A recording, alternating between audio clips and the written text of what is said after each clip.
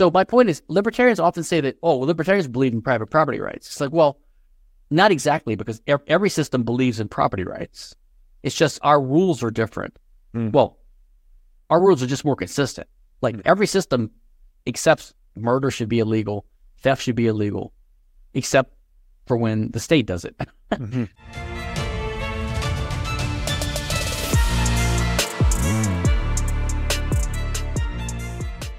Hey everybody, welcome to the What is Money Show. I am thrilled to have you here joining me on my mission to help shine light on the corruption of money. Now, if this is your first time listening to the What is Money Show, I strongly recommend that you go back to episodes 1 through 9 first, which lays a lot of the groundwork for many of the concepts that we explore on the show. These first 9 episodes are my series with Michael Saylor, and thousands of people have told me that this is the best podcast series they've ever heard, hands down, and that it was instrumental to their understanding of money and Bitcoin. So if you're looking to start a deep dive into the nature of money, I don't think there's any place better that you can start other than episode 1 of this show. Now, a little bit about this show and how it makes money. The What is Money Show is 100% sponsor based. So all of our revenues are derived from direct sponsorships. And I strive to be very selective about the sponsors that I work with, specifically only using sponsors that I use personally, and also choosing sponsors that have values which are well aligned to the values expressed on this show, such as freedom, education, self-sovereignty, etc. So what I'm going to do now is a few ad reads right at the top of the show, and then I'll do a few more ad reads in the middle. And I hope you'll take the time to listen to them, as again, these are hand-selected sponsors, and I think you'll like what they have to offer. Today's podcast is brought to you by Wolf's Clothing. Wolf is the first startup accelerator dedicated exclusively to the Bitcoin Lightning Network. 4 times per year, Wolf brings teams from around the world to New York City to work with like-minded entrepreneurs, pushing the boundaries of what's possible with Bitcoin and Lightning. The program is designed to help early-stage companies achieve product-market fit, develop their brand, secure early-stage funding, and grow businesses that help fuel the global adoption of Bitcoin. So go to wolfnyc.com to learn more about the program or apply. Again, that's Wolf NYC, WOLFNYC.com. Stephan Kinsella, welcome back to the What is Money Show. Thank you. Glad to be here.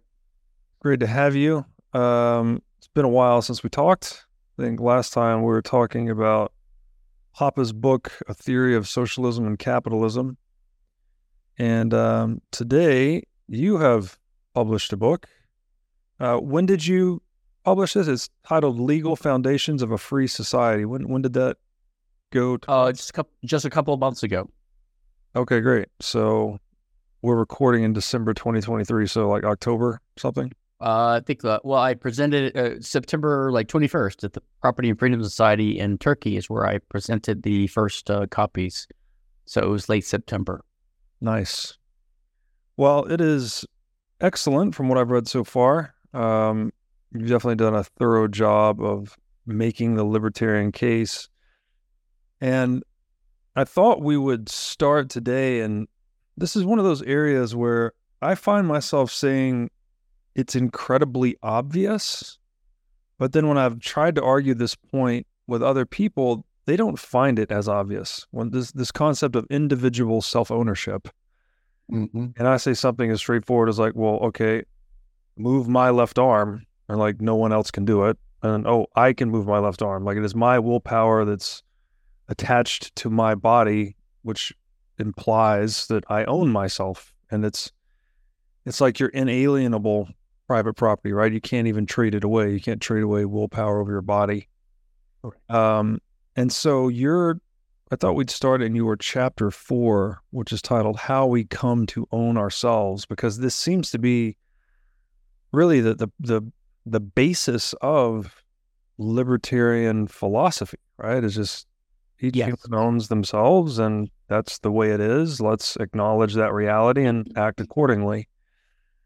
So I'll read your opening lines here, unless you have any comments before we jump in. No, go ahead. Okay, so you start the chapter by writing, The primary social evil of our time is lack of respect for self-ownership rights. It is what underlies both private crime and institutionalized crime perpetrated by the state. State laws, regulations, and actions are objectionable just because the state is claiming the legal right to control how someone else's body is to be used.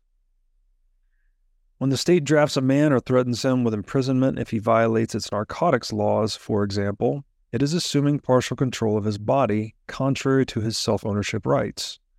Moreover, laws such as tax laws or fines for failure to comply with arbitrary state decrees, e.g., economic regulations, anti-discrimination rules, also violate self-ownership rights to the extent they threaten to imprison or harm the body of the person, and in any case violate the person's derivative property rights in the expropriated resources. After all, although self-ownership is more fundamental than rights in external resources, one must own oneself, one's body, in order to own other things. Self-ownership is rendered meaningless if the right to own private property in external resources is not also respected. This is why Rothbard insisted that all human rights are property rights. That is, ownership rights in scarce resources, whether self-ownership rights in one's body or property rights in external objects. Long excerpt to get started there. And this, I think, really reminded me of Ayn Rand's phrase, which I will paraphrase. She said something like, the only human right is the right to life. Their only proper implementation is private property, because property is the means by which we sustain life, right? If a man doesn't have the capacity to control the products of his effort, then he cannot sustain his own life, something like that. Yep. Therefore, he isn't a slave. So there's this deep connection between ownership over external resources as the means to sustaining one's life, which is founded on the idea that the individual owns themselves, as you've laid out here. So really all human rights, as Rothbard says, as Rand says, are derivative of property rights in some fundamental fashion. Yes. So I would say this way, all rights are property rights, which means that rights are the exclusive right to control a resource over which there could be conflict, because the purpose of rights is to prevent conflict. And the scarce resource can include your body. So I would say that rights just are property rights. That's what they are. They're allocation rights. But among those rights, the right to self-ownership, or which is just a metaphorical or a slightly sloppy way of saying the right to own your body, the scarce resource of your body. I say that's primary, because all rights inhere in the individual, the person, and the person is the person that is bound up with the body. So there's an inextricable link between yourself and your body. So if you own external resources, that presupposes you own yourself, your body, because if you don't own your body in the first place and have freedom to move about and to do things, you can't control and own other things too. So those are always secondary. The way I look at this is, this political philosophy of liberty has evolved it starts with more metaphorical and intuitive ideas, and then when we're faced with difficult areas, or we're forced with the need to clarify, we have to clarify the concepts. So, like, as a baseline level, everyone sort of intuitively understands, like even a dog understands that this bowl of food is mine, And people intuitively are going to protect their own bodies, and then they're going to protect the things they've gathered, their food and their little hut or their cave or whatever. And people will tend to keep their distance, especially if we live in a social society, in society with other people who are doing their own thing, but we work with each other, we live with each other. So these sort of respect for each other's boundaries emerges naturally, but you don't have a big intellectual apparatus behind it. And so over time, the idea of liberty emerges, freedom or liberty. And that's just a natural bristling people have when other people interfere with our own pursuits in our lives. And they tend to do that with physical force, invading or using our own bodies or other objects that we've accumulated. So this idea of liberty emerges. That's why libertarianism has the word liberty in it, because liberty is this vague idea that we all have a sphere of freedom, we call it, that we need to operate within. But then the problem is you realize that the term liberty is not fundamental, because if two people have a serious dispute over something like, I don't know, abortion rights or land borders between their property, or who owns this thing, or if I hurt you, how much money do I owe you? Our liberty sort of conflicts in a way, and someone has to make a decision. And so then we come up with these rules in the legal system based upon intuitions and justice and previous decisions and customs and things like this to define what liberty is. And over time, so we'll say something like, your right to swing your nose, which is like a liberty right, ends where, my right to swing my fist ends where your nose begins. Okay, so now we're saying I have liberty, which means the right to use my property as I see fit, unless it interferes with your liberty. But it's not really interfering with your liberty. It's using your property. So in a way, it all boils down to property rights. Now, Iran recognized this in a sense, and the early radical modern libertarian movement recognized it by elevating this idea of aggression. So we focus on this idea of aggression as the only way to violate rights, which implies that the only rights are to control the physical resources, because aggression is the use of physical force against someone. But you can only use physical force against tangible material objects. You can't use it against ideas or reputation or thoughts. You can only physically grapple with and interfere with things in a physical way. That's how we operate in this physical world.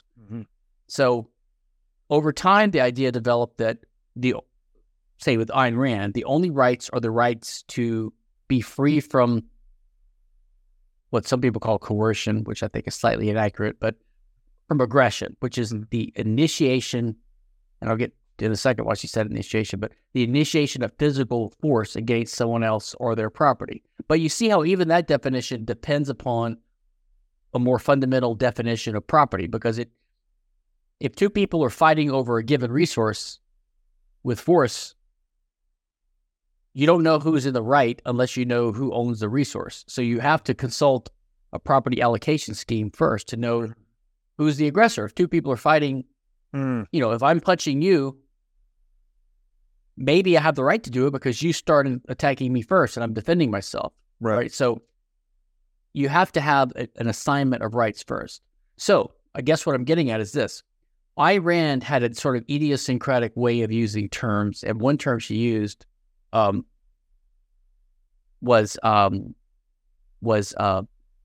axiom. So usually the word axiom means in mathematics or a formal logical system, it's a arbitrary postulated starting point. So we're gonna assume as an axiom that we start from here, we build from there. Ayn Rand used the word axiom to mean something a little bit different. She sort of used it to mean an incontestable truth, which in Kantian or Misesian terms, we would say an a priori truth. It just means something it would be self-contradictory to deny, so we know it's true.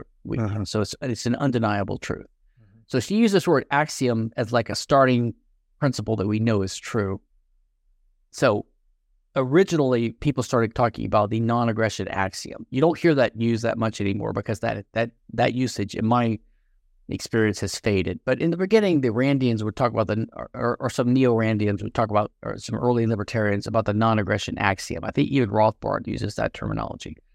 Nowadays, we say non-aggression principle, or NAP, right? Or some people pedantically say ZAP, zero aggression principle. But what they're saying is libertarianism is about the non-aggression principle. But if you think about it, aggression just means, really, the word just means physical fighting, right? Which is two people battering each other with their bodies. So if you say non-aggression principle is the root of libertarianism, to my mind, what non-aggression principle means is self-ownership. Because if you say you can't commit aggression, it means the other person owns their body, right? That's the reason that you can't use their body without their permission, is because they own it. Right. So to my mind, when you say NAP, it's just another way of saying everyone owns their body.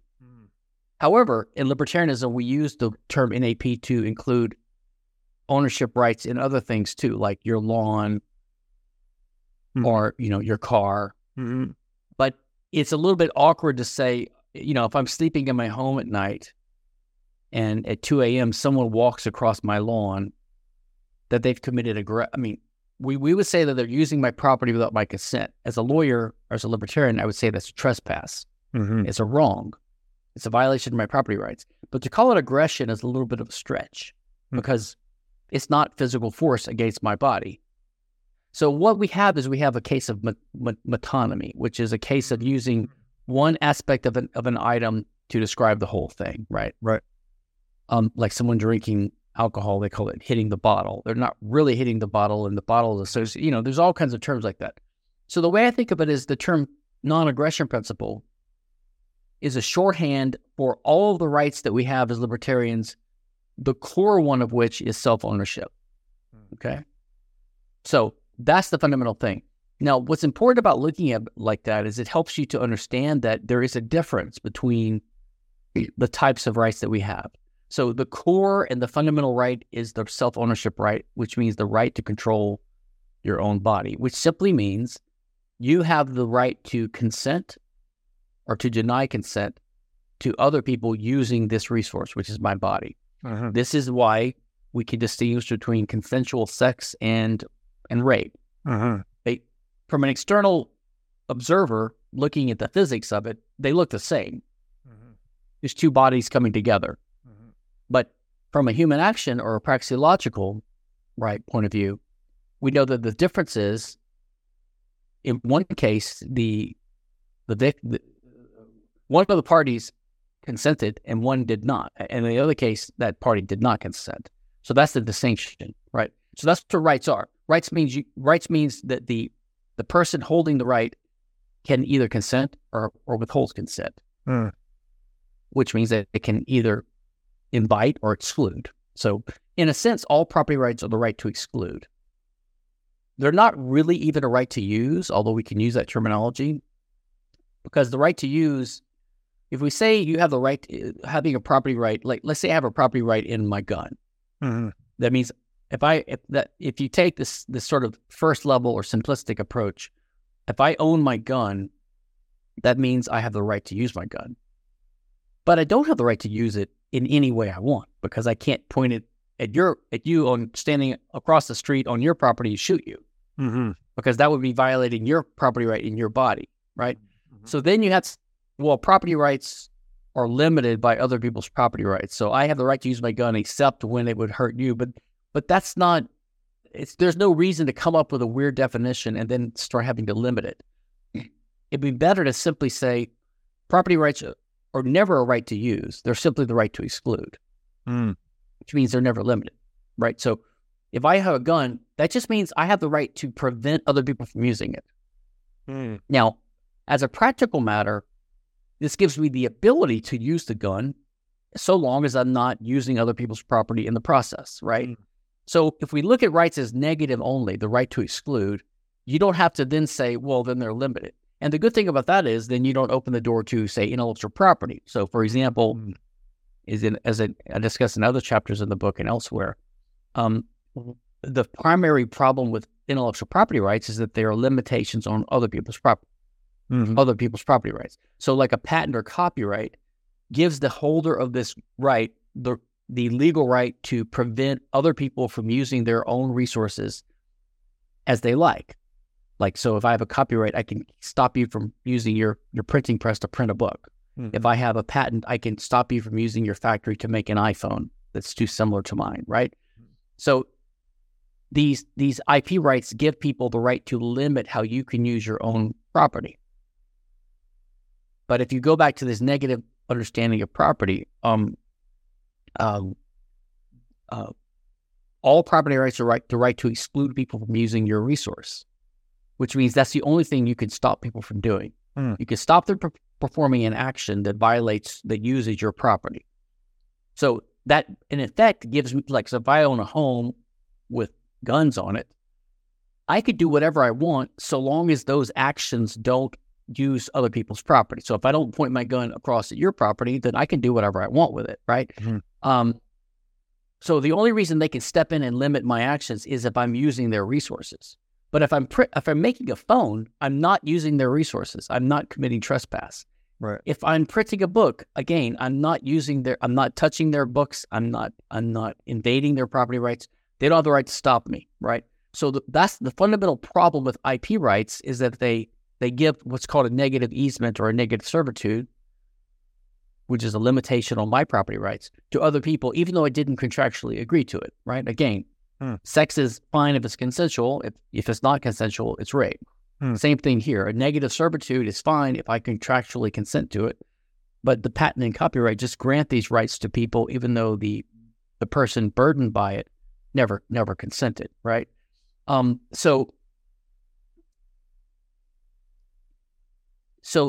the problem. If you point out that the problem with intellectual property, and lots of other laws, by the way, the problem is that they give someone the right to stop you from using your own property, even though you didn't commit any kind of tort and you're not using their property without their consent. If you view property rights as the right to use with some limitations limited by others' property rights, which is the conventional view, then the response to my argument against IP would be, well, yes, you're Stephan, you're correct that the patent limits what you can do with your own property. But so what? All property rights are limited by other people's property rights. So you see, they have that response because of confusion about the nature of property rights. Now, of course, you could take that so far. I could say, well, okay, so you could say that why would a woman who's being raped complain? After all property rights are limited. I mean, it's just, you can see where this line of thinking makes no sense. And it gets clear once you understand that property rights are just the right to exclude. This is true even of your own body. I mean, I own my body. I don't have the right to swing my fist at your nose because that's an action I don't have the right to do. Another way to see this is to think about this. I don't have the right to shoot an innocent person with a gun, regardless of my ownership status over the gun. So if I steal someone's gun and I shoot someone with it, I'm still a murderer. It's not because I used the gun in a way where the property rights were limited. It's because I committed an action that used your property, your body, without your permission. Right. So that's the thing. So rights are violated in property by actions. And so property rights limit other people's actions. They don't limit other people's property rights. This is the fundamental point. Okay. Now, that's what I try to get clear in other parts of the book. Coming back down to it, as I said, the non-aggression principle is a stand-in, it's a substitute, or is a shorthand way of referring to the whole panoply of libertarian property rights, although it directly refers only to self-ownership. So, self-ownership is primary, as Hoppe lays out in his book, which I think you and I even started discussing in previous podcast episodes. But it's primary because the only way you acquire property rights in external objects is, number one, we have to recognize and identify that there are external resources in the world, which Mises would call scarce means of action, right? Which we need to employ to get things done in the world and to survive and to live and to perform things. Every action that we take is the employment of a scarce means or something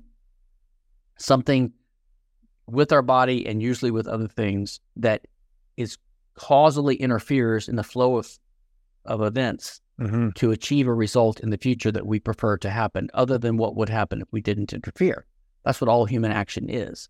So all human action employs these resources, and in society, we prefer to have security in our ability to keep and use these resources, so property rights emerge. So the property rights are property rights over these things. And there's only two ways these things are acquired, which I discuss in other chapters, which is basically original appropriation, which means the human actor comes across and finds and discovers an unowned resource just out there. And he uses his labor and effort and intellect and creativity to appropriate it, to start using it, to transform it, to employ it as a means. And when he does this, he separates it from the unowned field set of things, and it becomes his. Mm-hmm. Or you can acquire it from a previous owner who got it by original appropriation by contract. So in a sense, there's a third rule which is not of interest here, but that's basically it. It's original appropriation, owning unowned things, and acquiring it by contract from a previous owner. That's it. Original, so homesteading you can call it, and contract. But both of those things presuppose I am an actor, a human being moving around the world doing these things. I'm finding things that are unowned. I'm buying things from owners, right, by contract. All that presupposes that I am in control of my own body and I'm already a self-owner. That's why it's more primary and fundamental. And that's also why the rules of ownership are different. Most people who appreciate the importance and significance of the homesteading notion, they make a couple of mistakes. Number one, if they're anarchists like I am, they'll say something like government-owned property, like say a library or a road, is, because the government is criminal, it's really unowned, so anyone can homestead it. So the bum in the library example. Wow, what's wrong with stopping? What's wrong with the bum using the library? After all, it's unowned. No, that's not true. The library is not unowned. The roads are not unowned. You could argue the Rocky Mountains are unowned because the government just prevents anyone from going in there and transforming, or sort of wilderness areas. They're unowned, and they could be homesteaded. But federal buildings and roads and transformed areas are owned. They were just either stolen from the original owners, or they were purchased with stolen funds, taxpayer dollars. Right. So they're owned. They're owned legally by the state, but then the rightful owner would be the victims of the state who have a claim on it. So you can say the taxpayers or the rightful owners. So it's not unowned. And the other mistake they make is they say, if we're self-owners, and if we also own other things, and we own the other things because of homesteading, then we must own our bodies because of homesteading. That's the second mistake. But again, as I said, to own anything outside of yourself presupposes that you own yourself already. Yeah. So there must be a different way of coming to own yourself, which is what this chapter is about, than homesteading. It makes no sense to say we homestead ourselves, because homesteading presupposes a self-owning actor already. So unless you're spiritual and you believe that there's some kind of ensoulment process where, there's a little baby angel or a reincarnated soul or something floating down here that sees a body and grabs it and then homesteads it. But that's a spiritual, mystical thing, and that's not part of political philosophy, right? And plus it makes no sense. No, there must be a different basis of ownership of your body, than homesteading. It can't be homesteading. So what you got to go do is you got to go back another level and say, okay, what's the real issue? The real issue is, as Hoppe points out, is that we're social animals, and we are actors in a scarce physical world, which means we need to employ scarce means to survive, use our bodies, and use other resources in the world. And to the extent that we're social, and that we prefer to have cooperation, social cooperation, trade, and we prefer everyone to have peace and prosperity, we tend to prefer there to be norms or rules, which are property rights, which allocate and socially assign, who gets to use the resources that we can have conflict over, because we want to avoid conflict. So it's all about conflict avoidance. So, but when there's a potential for conflict, social norms arise to allocate owners, right? And as I said, for scarce resources, it has to be original appropriation, has to be the primary one. The reason it has to be primary is because you couldn't use a resource in the first place unless you had the right to do it, right? So, if someone objects to your homesteading an unowned resource, then they're pretending to be the owner, because the only one who can object to someone using that resource is the owner. But if it's unowned, no one can object. If he could object, it means he's the owner. Well, how did he come to own it? He didn't do anything with it. I'm the one who found it, not him, which means he's assuming that he can that people can come to own things by mere verbal decree. But if you had that rule that things can come to be owned by mere verbal decree, it would reduce conflict, because then everyone could claim to own everything, and then you'd be back where we started from. Yeah. War of all against all. So that's why that rule has to be the rule everyone devolves towards. And then contract means once you're the owner, you can get rid of it, you can abandon it, and you can abandon it in someone's favor. That's how contract emerges. So those two rules emerge sort of naturally. But the thing is, because we're trying to find a rule that allows us to use resources and to use them without conflict, because that's the social goal, is to come up with a rule that allows us to avoid conflict so that we can use these things peacefully, cooperatively, and everyone can benefit. The fundamental rule is we need to find the best objective link. It's not really that homesteading is the fundamental criteria for allocating property rights so that conflict can be avoided. It's finding an objective link. It's got to be objective, because otherwise, like I said, if mere verbal decree was the way that you could own land, then I could say, well, I hereby announce that I own Antarctica. Yeah. I own the Everglades. I own the moon. But everyone can say that at the same time. So it's not a rule that helps us to avoid conflict.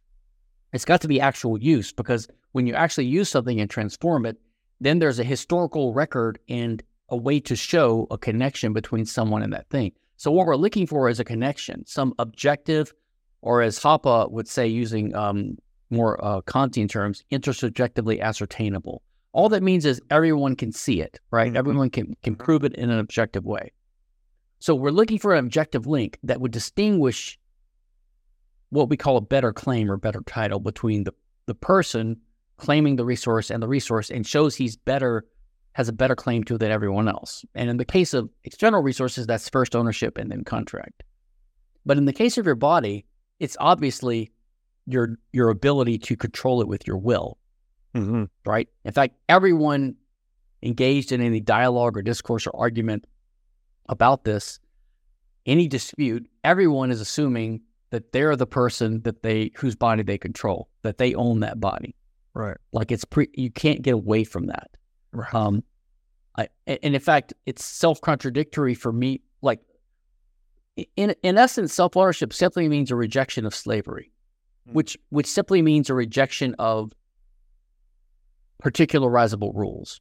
It means an acceptance of universalizability. What I mean by that is, it means that you can't have an argument, you can't give a reason that is just arbitrary. I can't say that I'm your owner. I can't say this, I'm your owner because I'm me and you're you, because that's not an argument. Mm-hmm. And that's not a way to avoid conflict. Because if everyone went into a discussion about how to resolve a potential conflict and said that, you would just walk away fighting again. Right. You have to give a reason that's an objective reason, as Hoppe calls it, grounded in the nature of things, which means an objective link. It's like you can't say I don't own myself, because you're literally summoning your communicative faculties to make the statement. Well, not only that, no one would say that. If I say I'm your owner, you're my slave, and I own you, I'm assuming I own myself, because you have to own yourself to own other things. Okay. So, but if I'm saying I own myself, but you don't own yourself, I have to come up with a reason that there's a distinction, because when we enter this arena of intellectual discourse, we're presupposing that we're alike in some ways, right? Yes. We're alike enough to have a conversation, and we're also presupposing. So I'm presupposing that there's something about my nature that gives me the right to own myself. Mm-hmm. Now, I don't know what that is, but whatever it is, as far as we know, you have a similar nature. So whatever gives me the right to own my body, you have the right to own your body. In other words, there's no reason to distinguish. And if you distinguish arbitrarily, again, it's not an argument. It's what we call particularizable. Mm-hmm. Now, I would say there's one exception to what you just said and to what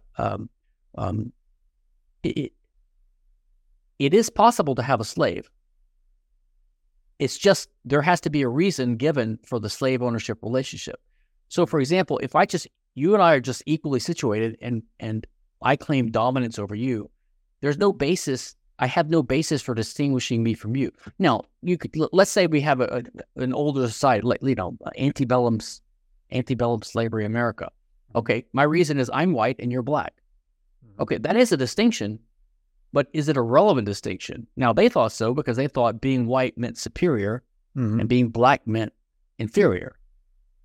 Okay, but we don't believe that as rational, modern, cosmopolitan, individualistic people, right? So we would reject their basis for distinction. We would say, yes, there's a distinction, but it's not relevant. Right. And we would also reject the distinction. Whites are not superior to blacks by virtue of their skin color. It doesn't make any sense. And anyway, even if you're superior, that's vague. What does that even mean? That still doesn't mean you have the right to dominate. The reason we have the right to own animals is not because we're superior. It's because they don't have rights, because they don't have the capacity for rights, or and that's a whole different discussion. But if you take a fellow human who's a fellow sapient human that you're having a discussion with, they're on an equal footing with you. So that's the fundamental thing. And so then you ask, well, then what is the connection between my body? Well, it's an intimate one. It's an inseparable one. It's that I have the right to use my body. Now, if let's say you just murdered my family, and I caught you, and I've got you in a prison, I got you in my dungeon, waiting to decide what to do with you, right? Because you just murdered my family. You've committed aggression, and then I'm talking to you, and we're having a discussion. Now, the people that disagree with Hoppe and his argumentation ethics would say, "Aha, that's a disproof of argumentation ethics." Because Hoppe says that you can't have an argument with your slave without being self-contradiction, blah, blah, blah. Well, the reason is because in most cases, you're in self-contradiction because you're claiming something for yourself that you're not granting to the other person, even though you're similarly situated. However, if someone commits aggression, now you're not similarly situated. Now you could say, like, if your prisoner says, you need to let me out because I'm a self-owner.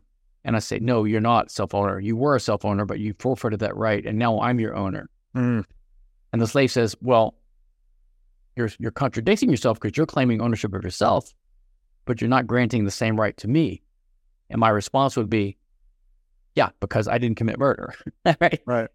So that's a relevant difference.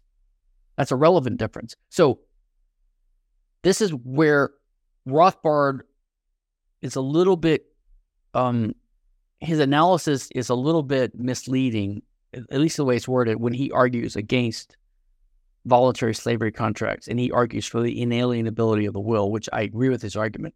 He argues that it's because it's impossible to alienate your will.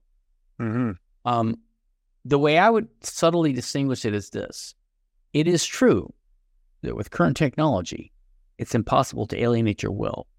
We could imagine a future technology where you could alienate. You could implant a device in your head that makes you remote control by someone else, and that's called zombicide or something, and that's a whole different issue. But under current technology, it's impossible to alienate your will, but that doesn't mean that it's impossible to forfeit your rights. It doesn't mean it's impossible to be a slave. It just means that you can't alienate your rights by merely talking. That's all it means. So if I make a promise to be your slave, this is my disagreement with Walter Block, and I've got a podcast or two on this. Walter thinks that if you own it, you can sell it, which is wrong. That's another confusion, which is easy to see, again, once you sort these things out and look at them clearly.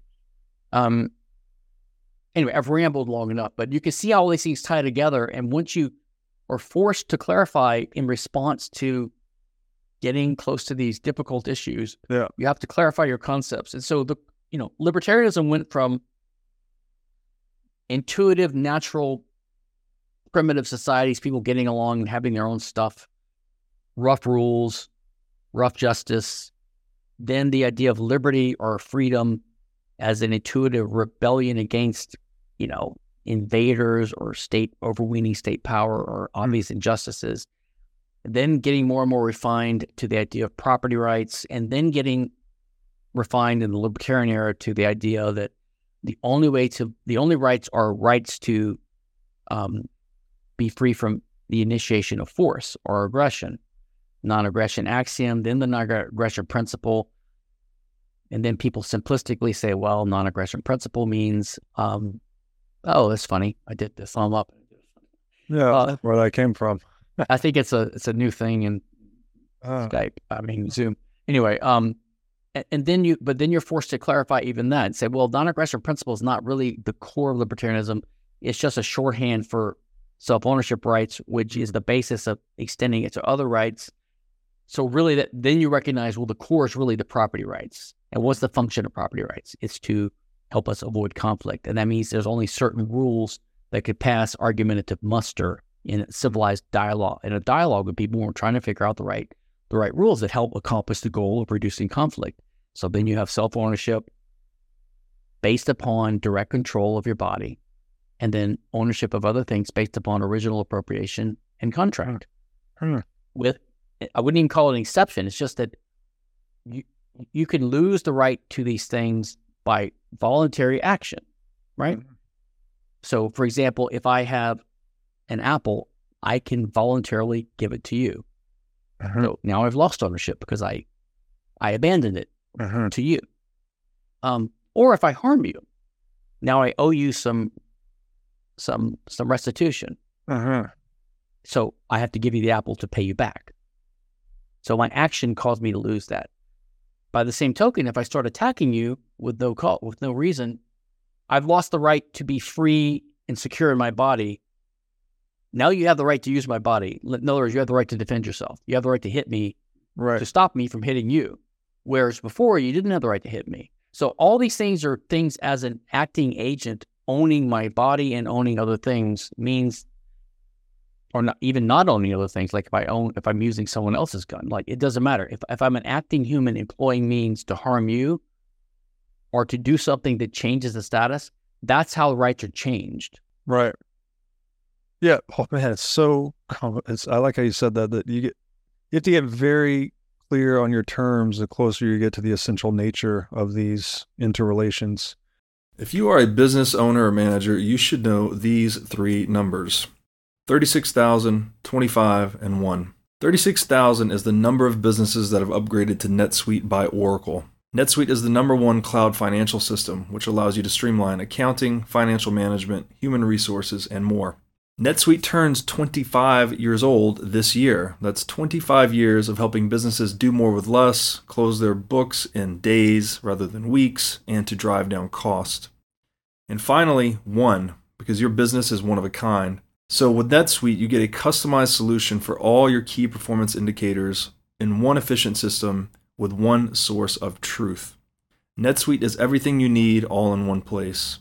Right now, you can download NetSuite's popular KPI checklist designed to give you consistently excellent performance absolutely free at netsuite.com/whatismoney. That's netsuite.com/whatismoney to get your free KPI checklist. Again, netsuite.com/whatismoney. Now I'd like to tell you about our sponsor, iCoin Technologies. iCoin has released a free software update for all existing wallet holders that includes a secure messaging feature called Chamber. With the Chamber upgrade, you can send text messages with all the security benefits of a cold device. With wallet-to-wallet encrypted messaging, there is zero chance of a message being decrypted by a snooping third party. Chamber's encrypted messages can only be created and read on an iCoin wallet, which means messages are never seen in plain text on a hot device. You can use any messaging platform to send Chamber encrypted messages. Even if the messaging channel is compromised, your messages will remain uncrackable. You can now generate and store your message encryption keys on a cold device. This means you become the central authority and your encryption keys are never seen on a network-connected device or kept in cloud storage by a third party. So why not protect your private communications like you protect your Bitcoin private keys? Pick up a few iCoin Chambers today for friends, family, and coworkers. With the iCoin Chamber, your privacy is built right in. Go to iCoinTechnology.com today and use promo code Bitcoin23 for 30% off of this new sleek hardware wallet. And so I'll try to say some things here that hopefully make sense. Yeah. The right to self-defense is the other side of the coin of the non-aggression principle, something like that, because when you have uninitiated aggression, the uninitiated aggressor is forfeiting their self-ownership through action. right? They're saying So here's the way. So the non-aggression principle is just another way of saying that I own my body. yes, Which means I have the right to consent to someone using it, or have the right to exclude. Which means that if I say no, if I exclude you and you use it anyway, now they're using my resource without my permission. exactly. And I have now the right to use their resources without their permission, right? Yes. Yeah. So I would say, so in effect, that means that they forfeited their rights to, another way to look at it is what I say in my estoppel argument, which is chapter, I think, 5. Yeah. They have basically consented to the rule. It's okay to use someone's resource, even if they say no. Right. They're doing that to me. So if I try to use force to stop them, and if they say, I object. Right. Actions speak louder than words. But you exactly. So I could say, well, but you've already laid down the rule in this interaction between us that you've already accepted that you believe that it's okay to use someone's resource, even though they're saying no. So I'm just going by the rules you've set down, man. You know, right. In other words, they're stopped or prevented from objecting. Yeah. And if you're prevented from objecting, that's the same thing as consenting. Mm-hmm. Or another way to say it is by committing an act of aggression against me, they have in effect consented to a proportional retaliation against them. Mm-hmm. That's where proportionality comes from. Because if I just slap you in the face, that's rude and it's aggression technically. If you slap me back, I can't really complain. But if you take a knife out and stab me, then you're doing far more to me than I did to you. Yeah. I mean, I'm assuming some things about the context because sometimes a slap would merit lethal force. You know, if it's the prelude to a big fight, and you're going to just take out the threat right away. But in most cases, your girlfriend slaps you in the face because you were an asshole. Mm-hmm. You're not going to stab her, and if you do, you're committing aggression yourself. Yeah. It's the other thing you hit on there. I think this was Rothbard too, saying something to the effect of you can't permanently sell yourself into slavery. I shouldn't say sell. You can't commit yourself to slavery because you can always rescind the commitment, right? Yes. Unless there was a transfer of, like if someone paid you, then it's not slavery, right? Then it's a wage. You're working for a wage. Well, and I think he's kind of, this is where I think his analysis gets confused. So, what he's recognizing two things in there that I think he doesn't make that explicit because again, he was early on this stuff. I think Hoppe clarified it later with this idea that you direct control your body. That's sort of implicit in Rothbard because when Rothbard is saying that the reason you can't sell yourself into slavery is because you can't alienate your will, I think he was implicitly recognizing the importance of the will as the direct link between you and your body. In other words, he was sort of, he had an intuition. He recognized that the reason you own your body is because you directly control it. Mm-hmm. Now, like I said, I think he's wrong that it means you could never be a slave because again, you could forfeit your rights as a criminal, but only through action, right? Not through only through an action. Yeah. It's through an action. It's not through words. Yes. So he's on the right track. Where he went off track was with this thing about if you pay, and when Walter Block makes, I think, the same mistake. The classic example, Rothbard gives this example of debtor's prison. Okay, so in the old days. And again, Rothbard's contract theory clarifies this too. So Rothbard himself failed to take his own contract theory insights to this example. So he was so pioneering on all this. He was pioneering on rights and he's pioneering on contract theory, but he had a few missteps because he was the first. Sure. I'm not criticizing him at all. I mean, I'm sure, by the way, if he had lived a few more years and heard his devoted students tell him, oh, here's what you slightly went off. I know he would have been anti-IP. Yeah. I know he would have. Oh, you're right. I was thinking there. But so what he says is that if I loan you money now for you to repay me with interest in a year, and you don't pay me back in a year, then Rothbard says you've committed implicit theft. And so theoretically, debtor's prison would be justified, which it used to be used in the old days. If you don't repay a debt, you could go to prison for it. And by the way, the reason for that is under the conventional view of contracts. Contracts are viewed as binding obligations, and an obligation is something in the law. And if you don't perform the obligation, you're technically violating someone's rights. So it's similar to a tort or to a crime. So, if you commit a crime, you can go to prison. That's the idea. And Rothbard's theory of contract obliterates that. It doesn't view contracts as binding obligations. It views them as transfers of title to owned resources, which he even made a few mistakes there because he wasn't a lawyer. Okay, that's fine. He wasn't a legal theorist. And his colleague who helped him develop this was Williams and Evers, who also wasn't a lawyer. So they made a couple of, it was crude. It needed some refinement, which is what I tried to do because I'm a lawyer. So but it was pioneering, path-breaking work. Once you view contracts as title transfers to owned resources, then if you fail to transfer title to something because you don't own it, it's not a rights violation. It's just an impossibility, right? It would be like if I said, if you give me $1, I will give you this square circle in my pocket. I mean, there is no square circle. It's just a nugatory statement. It doesn't, there's nothing to transfer. Or if I said, here's a box. Inside this box is something. Whatever's inside this box, I'm going to sell you for $10. In the law, that's called a sale of hope, something like a sale of the hope. Okay, that's legal. There's nothing wrong with that. I could, it's gambling. You could buy this box from me, taking the chance that whatever's inside of it, you own it. It may be nothing. It may be $1. It may be a coin. It may be a diamond. It may be sand. I don't know. And if I give you this and you gave me the $1 and I give you the box and you open it and there's a kitten in it or nothing in it, your rights weren't violated,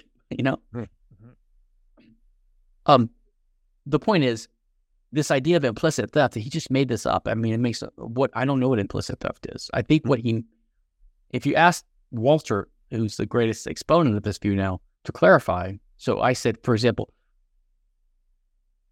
you give me $1,000 now. I promise to pay you $1,100 in a year. That's $1,000 with 10% interest, right? But they're two different things. There's the $1,000 now and the $1,100 in the future. To make it clear, it could be two different things. Like I could say, you give me a hammer, and in a year, I'm going to give you a wrench. Okay? They don't have to be the same thing. And in fact, the 1,000 is not the same as the 11. So let's make it a hammer and a wrench. So you give me a hammer now because I need a hammer. And in 1 year, I'm going to use my profits. I'm going to make or buy a wrench. I'm going to give you a wrench, right? A spanner. And so in a year, I've just messed up. I don't have it. I've lost everything. My business didn't work out. I don't have a wrench. So you say, hey, where's my wrench? I say, sorry, I don't own a wrench. Now, Rothbard would have to begrudgingly concede that, well, that's implicit theft. And I would say, well, what is it implicit theft of? Is it implicit theft of the hammer that he gave me or of the wrench that I'm not giving him? And their first answer is, well, it's implicit theft of the wrench. I said, but the wrench doesn't exist. How can you steal something that doesn't exist? It doesn't make any sense. There's nothing that I'm stealing that the other guy owns. Nothing I'm using that the other guy owns. Same thing with the $1,100. I said, Walter, I don't have $1,100. What am I stealing? He says, okay, it's the original $1,000, the original hammer.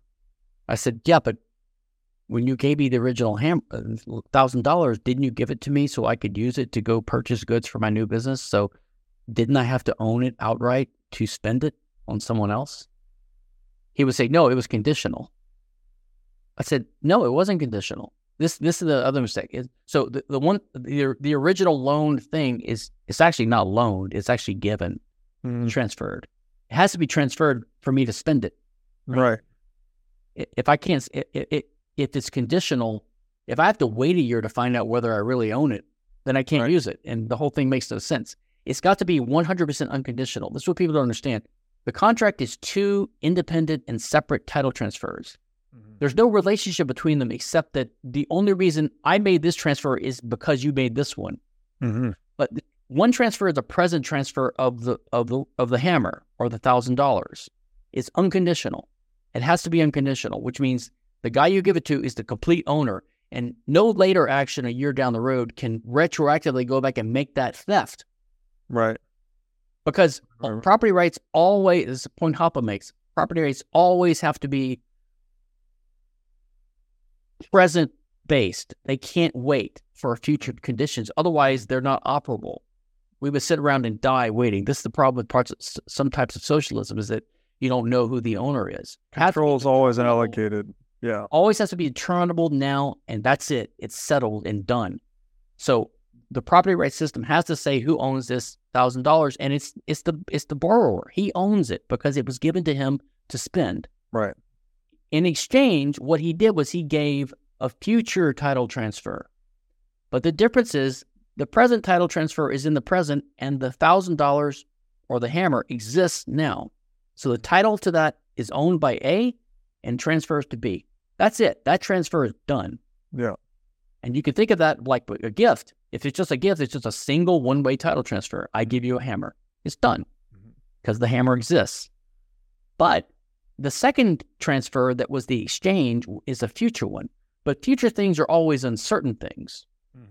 And uncertain things don't exist yet. The future doesn't exist yet. So I'm giving you something that you and I both know doesn't exist yet and may never exist, because I might die or I might fail, or I might be bankrupt, right? Or maybe the money system might change, or maybe some plague will eat up all the I don't know. Does he get a lien on the man that's supposed to produce the wrench or the $1,100? Does the lender at least get a lien on their assets? Say he doesn't have enough money to produce a full wrench or pay back the full $1,100. Well, that gets into the terms of the contract. Okay, so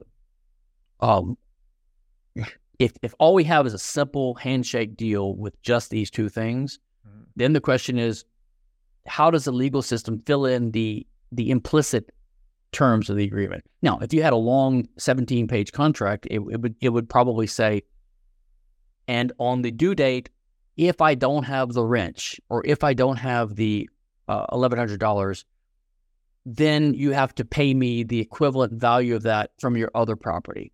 And if you don't have any other property, then you have to pay it to me in the future when you do get property with accumulated interest. Those would be the normal terms people would negotiate for. And if they didn't negotiate for it, probably the legal system would have to come up with what's called suppletive or default rules to fill in the gaps, gap fillers. And you would go by custom and the conventional understanding and by tradition and what people normally do. So yes, I think that would be either explicitly negotiated as part of the deal, or it would be an implied thing. Just like when you go to a restaurant, you don't have a verbal negotiation with about who's going to pay and what the prices are. Even if you don't see the menu and you just order a hamburger, the implicit understanding is that you've agreed to pay a reasonable price for the hamburger, and when they tell you what it is, you pay it. Now, if they ask for $1,000, you would say, well, that wasn't agreed to. They'll say, well, nothing was agreed to. Say, well, there are certain implied terms, which is we know what the typical prices for hamburgers are in restaurants, and that kind of thing. And if that ever got, by the way, if that ever got to be a real problem, people would start negotiating it ahead of time to make sure no one was surprised. But It's not really a problem, so it's not really a problem. Yeah. But yeah, so there's nothing wrong with implicit contracts or tacit agreement. Nothing wrong with that at all. And in fact, it's impossible not to have that, because every contract, except the most simple and bare, like a contemporaneous exchange of two owned goods, like $1 for a newspaper, and then the guys walk away and it's done, right? Except for that, every contract is always incomplete. And it's always incomplete because language is not perfectly precise. And even if you paid Wall Street lawyers $17,000 to negotiate it, there's always something that could happen that was an unimagined event that you would have to decide what to do in that case. And so every contract implicitly or explicitly has a dispute resolution provision where you have to have a way to resolve the dispute, even though it wasn't specified. So that means you usually go to an arbitrator or a party who looks at the situation and tries to do their best and comes up with an answer, and you both agree to follow it. I mean, so there's always gap fillers, there's always supplemental provisions and things like that. Because the problem of interpretation, right? That there's always going to be a situation that doesn't fit the contract, and then how do you interpret the terms?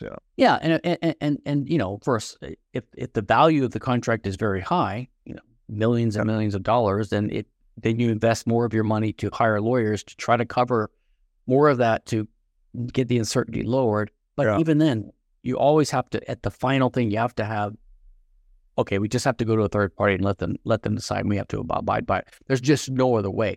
And for a very, for $1,000 contract, you just go with the default rules and you assume that there's a 99.9% chance that nothing outside of the range of expected things are going to happen, and all the other things we know what's going to happen, and we're willing to take this risk. And that affects the interest rate, by the way. So the interest rate I'm going to charge you is based partly upon the risk, and the risk is based upon the uncertainty. And that's why a more developed legal system reduces the uncertainty, reduces interest rates, that makes the economy more efficient, productivity higher. I mean, that's why it advanced, it all dovetails together.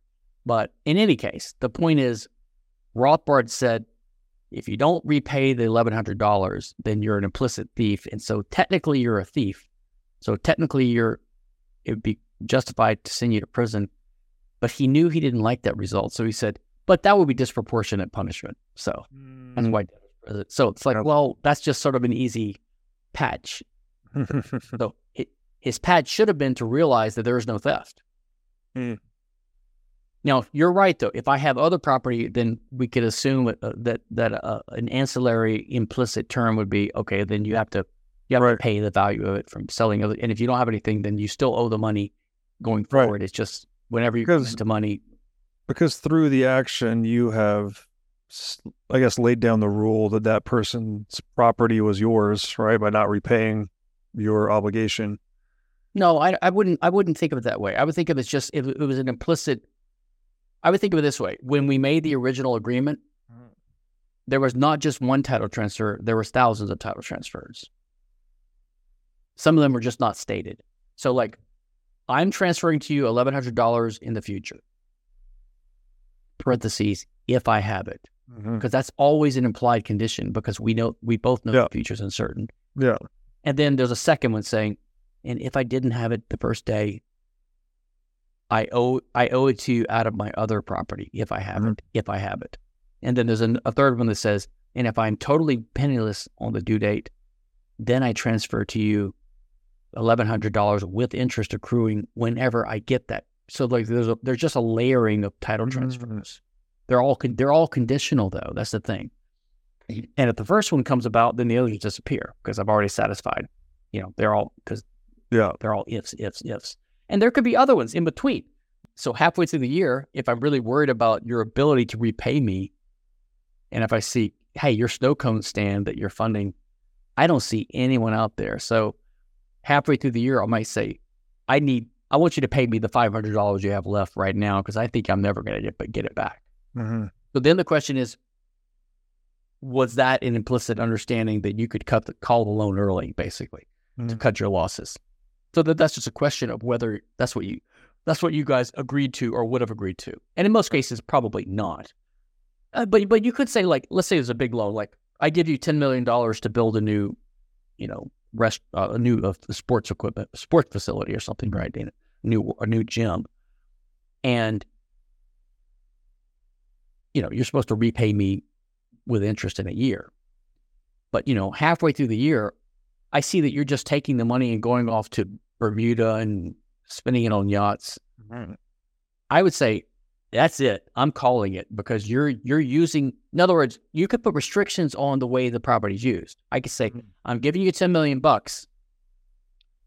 but if I see you using it other than for these commercial purposes, then you're giving a second title transfer of the money back to me, Right. But that introduces complexity, complication, and cost, and that makes the deal, which means you can't charge as much interest that way. So it's all a trade-off. It's just a business deal. Yeah. And you can even say that it's theft if there's a clearly stated condition that the money can only be used for A, B, and C purposes, and then the borrower uses it for something totally unrelated. At that moment in time, he's triggering a condition which says that now the money ownership transfers back to the lender, and now now the borrower is in possession of money. Now it's owned back by the lender, right? And now he's using it for his own purposes. That's actually theft. Gotcha. That's an act of theft. Gotcha. And now, of course, what's going to happen in a deal like this? You're not going to give the guy $10 million. Right. You're going to loan it to him, but you're going to give it to him in batches. Yeah. To monitor the product. You're going to say, okay, you get $1 million this month, and then you show me what you're doing, and I'll give you the next million. Make sure you're on. Yeah. But this is just normal risk management and the way you do deals. Yeah, for sure. One of my highest health priorities is keeping my brain in top shape. To take care of my brain power, I do many things, such as striving to read, write, exercise, and meditate daily. One of the latest tools in my brain power toolkit is MindLab Pro. MindLab Pro is a nootropic supplement that is scientifically proven to enhance your brain power. When I take MindLab Pro, my mind feels like it has a better grip on the world. My thinking is more lucid, and the articulation of my speech is much more clear. MindLab Pro has been tested in rigorous, double-blind, placebo-controlled human trials and has been proven to enhance brain power for users in every age group. MindLab Pro is an advanced formulation of 11 nootropic ingredients and is backed by research from 1,473 human trials conducted over a period of 32 years. So if you're looking to start enhancing your brain power, MindLab Pro is an excellent solution. Go to mindlabpro.com/breedlove to start enhancing your brain power today. Again, that's mindlabpro.com/breedlove. Now I'd like to tell you about our sponsor, CrowdHealth. CrowdHealth is a crowdfunding platform for paying medical expenses in lieu of an insurance policy. CrowdHealth recently announced that it is integrating Lightning payments with Breeze's Lightning SDK. In the United States, we spend more than twice the average amount of money on healthcare than other developed nations. Medical costs are one of the leading causes of bankruptcy in the United States, and it is not a secret that the medical system in the US has many, many issues. The CrowdHealth model is based on offering an alternative to the conventional insurance policy at a cheaper price point. For a monthly membership fee of $50, CrowdHealth will negotiate medical bills to get the cheapest price possible, help locate healthcare providers, offer access to their member crowdfunding service, and more. Prior to the Breeze integration, CrowdHealth had been functioning over traditional fiat payment rails, which introduced unnecessary transaction fees and delays in settlement. By integrating Lightning payments into the CrowdHealth business model, payments between members can now be made with near zero fees and with final settlement occurring in mere seconds. So go to joincrowdhealth.com/breedlove today to sign up. All right, one more little excerpt here and a question, then I'll let you jump off. You go on to write, all political systems assign owners to resources according to some assignment rule. Yes. What sets libertarianism apart is its unique property assignment rule. The rule that specifies that individuals, not the state, are owners of their own bodies and other external resources. So it struck me too that you said, the purpose of private property is to reduce conflict. The purpose of other things is to reduce conflict as well, right? Like speech, normative structures. I guess private property is somewhat of a normative structure. I don't know if you call it a normative structure or a social institution. And we're saying political system is assigning resources according to an assignment rule. Are we saying that these are just the rational means of determining what pieces of the word territory is coming to mind here. Like animals are territorial. It seems like we are rationally putting human territoriality into a rational container, something like that. that lets us sort out our conflicts non-violently, right? In a way that's more, I guess, based on some universal rule, and ideally a way that's more conflict resolution, that's more productive, less violent, less destructive. I mean, Is that the point of political systems? Is that what we're trying to do here, is just sort ourselves? Okay, so the way I would sort it all out, so territoriality, I wouldn't say humans are territorial. I would simply say that we are actors and we need to employ scarce means. So, I mean, I guess territoriality is sort of animals is an outcome of that fact that they need to use resources and they need to have some security in the ability to use it. I mean, I need to eat my meal without you putting your nose in my bowl. Otherwise, I can't eat my meal. So it's territoriality. That just means there's a need for humans acting in the world to employ scarce means of action. And because of that, and because we're social, and because we have empathy for each other, which affects our values, and that's where we go from fact to value, right? So our values are that we have preferences. So most of us who are not sociopaths prefer, everyone's self-interested, so they want prosperity for themselves, and to achieve prosperity, they need to be able to act and to employ resources. So they want the ability to control resources. So that's just pure possession. That means manipulating things to do things. But they also, and because of that, they also would prefer to have the right to do those things, which means they prefer there to be a social institution of property. And property, I would say property is or norms. So property rights system is a social institution that emerges where property rights or property norms are widely adhered to in society. We prefer that because that gives us not only the actual, that enhances our ability to use these resources, because then I don't have to like put a fence up around it and have armed guards all the time. I mean, you can count to some degree upon social respect and institutional support to minimize the chance that other human actors would impede your ability to use your resources. So that's why everyone's selfishly interested in that. But because we're also mostly social, and most of us that are not sociopaths have empathy for other people, we like to live with other people. We like to be able to trade with other people. We like to be able to learn from other people. And we like it when other people are also successful and happy. And by the way, the people that are like that tend to get more respect from other people because there's a mutuality there, So if you tend to have a reputation for being a decent guy who does have respect for property rights, then you're the type of guy who's going to get more respect from others. So it's sort of, because we're social creatures, this is how these things emerge, right? So that's what the purpose of these property rights are. But the point is this: when I say that all social systems or all governments have a property rights allocation scheme or rule, all I mean is that every system has property rights. Every system has a law, in effect, that specifies who owns what. It's just that most systems don't specify them in a way that's compatible with the purpose of these rights, which is to reduce conflict. Because the only way to do that is to have these rights based upon self-ownership, the non-aggression principle right, and original appropriation and contract. Otherwise, those are the only three that are actually compatible with the goal of what property rights are for, which is to reduce conflict. Yeah.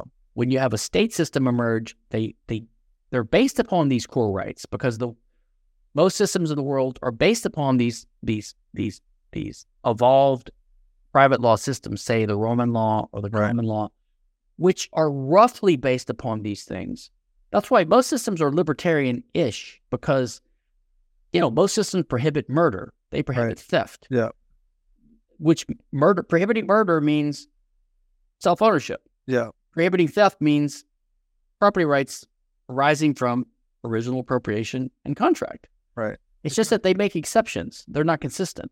So they'll say, unless the state makes an exception saying, but you own your property, but you have to give 10%. You have to give 10% of it to us every year in form of taxes. Yeah. But that rule, it introduces conflict because it's not based upon the other three. It's a deviation from the other three. Yeah.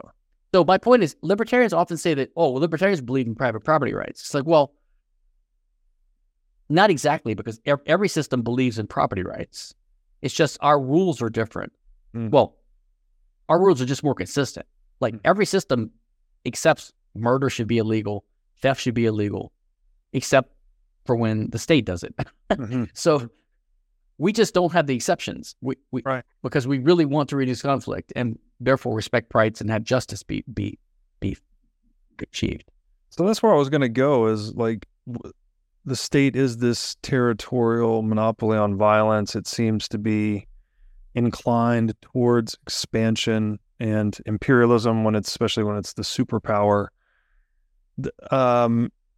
It's enshrining the institution of private property, sort of, but I guess it's because it comes from these evolved norms that are antecedent to the state structure itself, but then it makes exceptions for itself, as in the case of taxation, conscription, etc. And by the way, that's inevitable. So once the state sets itself up as the ultimate and final arbiter of matters of law and justice, then it's impossible to imagine that this agency wouldn't have a bias in its own favor, of course, and start making exceptions in its own favor. Yeah, it's just a natural outcome of a genuine monopoly. Yeah, which is the intuition most people have when they support antitrust laws, which they're wrong about, because on the free market there are no true monopolies. But their insight is that when you have a more or less genuine monopoly, then bad things happen, which is true, but it's true of the state, because that's the real monopoly. Because they outlaw competitors and they force you to participate and fund their system. So that's a real monopoly. And once you have that, and they're the ultimate decider of law and justice, they're going to corrupt law and justice. Yeah, of course they're going to build upon the. And by the way, it's just like people say, I believe in limited government. Again, that's another misleading phrase, because there is no such thing as an unlimited government. Every government is limited by nature. Yeah, there's no such thing as omnipotence, right? I mean, even North Korea and the USSR at its heyday were not unlimited, and they weren't, as Mises kind of pointed out. You know how like socialists say, well, you can't point at the USSR as an example of showing that socialism fails because real socialism hasn't been tried. But in a way, they're right. They're just right from the other direction. I mean, Mises would say, yeah, real socialism has not been tried, because if you had full socialism, everyone would just be dead. Yeah, I mean, right. So right. They always allow some degree of private gray market, black market activities, some degree of private property. You have to survive. It's just that they throttle it and strangle it, and they make everyone poor. Yeah. But you never have full socialism, just like you never have totally unlimited government. Right. Just like they never totally get rid of the core private law that has always been there and is always the basis of some little trades and things like that. Yeah. And possessing their land. So every system has a libertarian core with different levels, layers, and incrustations of exceptions and distortions of it. And libertarians just believe to expand that core to make it everything, whereas everyone else believes they want to keep tacking on the welfare state and this and that, and they think this little engine of productivity at the core is going to keep making enough for them to parasitically take off of, right? And they're right, unfortunately. True capitalism is so productive that they can do so much and keep getting away with all this crap. I mean, they're inflating so much, and we don't see as much price inflation as you would expect. And I think it's because the economy keeps countering that with increasing productivity gains. Imagine what we would be like if we didn't have inflating money supply. We would probably have, 25% growth every year or something. Yeah. It'd be crazy. Yeah.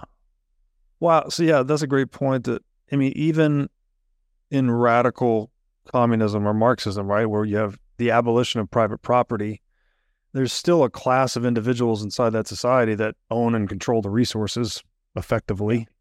So even when they totally abolish it, it still exists, right? Exactly. It's never totally abolished. It's sort of just made less efficient because you have government agencies, but then they become sort of the kind of quasi-capitalists trying to make their own profit in a sense. It's just that the incentives are all distorted. But, like Hoppe points out, in democracy, the legal owners or rulers of the country are the political class in a sense, or the deep state or whatever. But these political rulers are only in there for 4 years at a time or whatever. So their time horizon is shorter. If you had a monarchy, a small monarchy in a small city-state, it's still not ideal, but at least the monarch has a longer time horizon because he owns the country. His kids can inherit it. So he wants to have policies that preserve the value of the country. So the policies he would adopt would be closer to those that would emerge in a truly anarchist society than do in democracy, where the leaders just want to plunder the future for the benefit of their present cronies and constituencies, Yeah, no, it's a great point.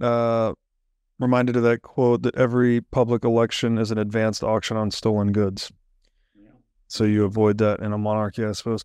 Okay, good sir. I've kept you long enough. Again, the book is Legal Foundations of a Free Society. We barely got into chapter 4. You've got a lot of good stuff in here, and we'll have you back on to talk about some more of it. Stephan, thank you for doing this. Merry Christmas. Merry Christmas.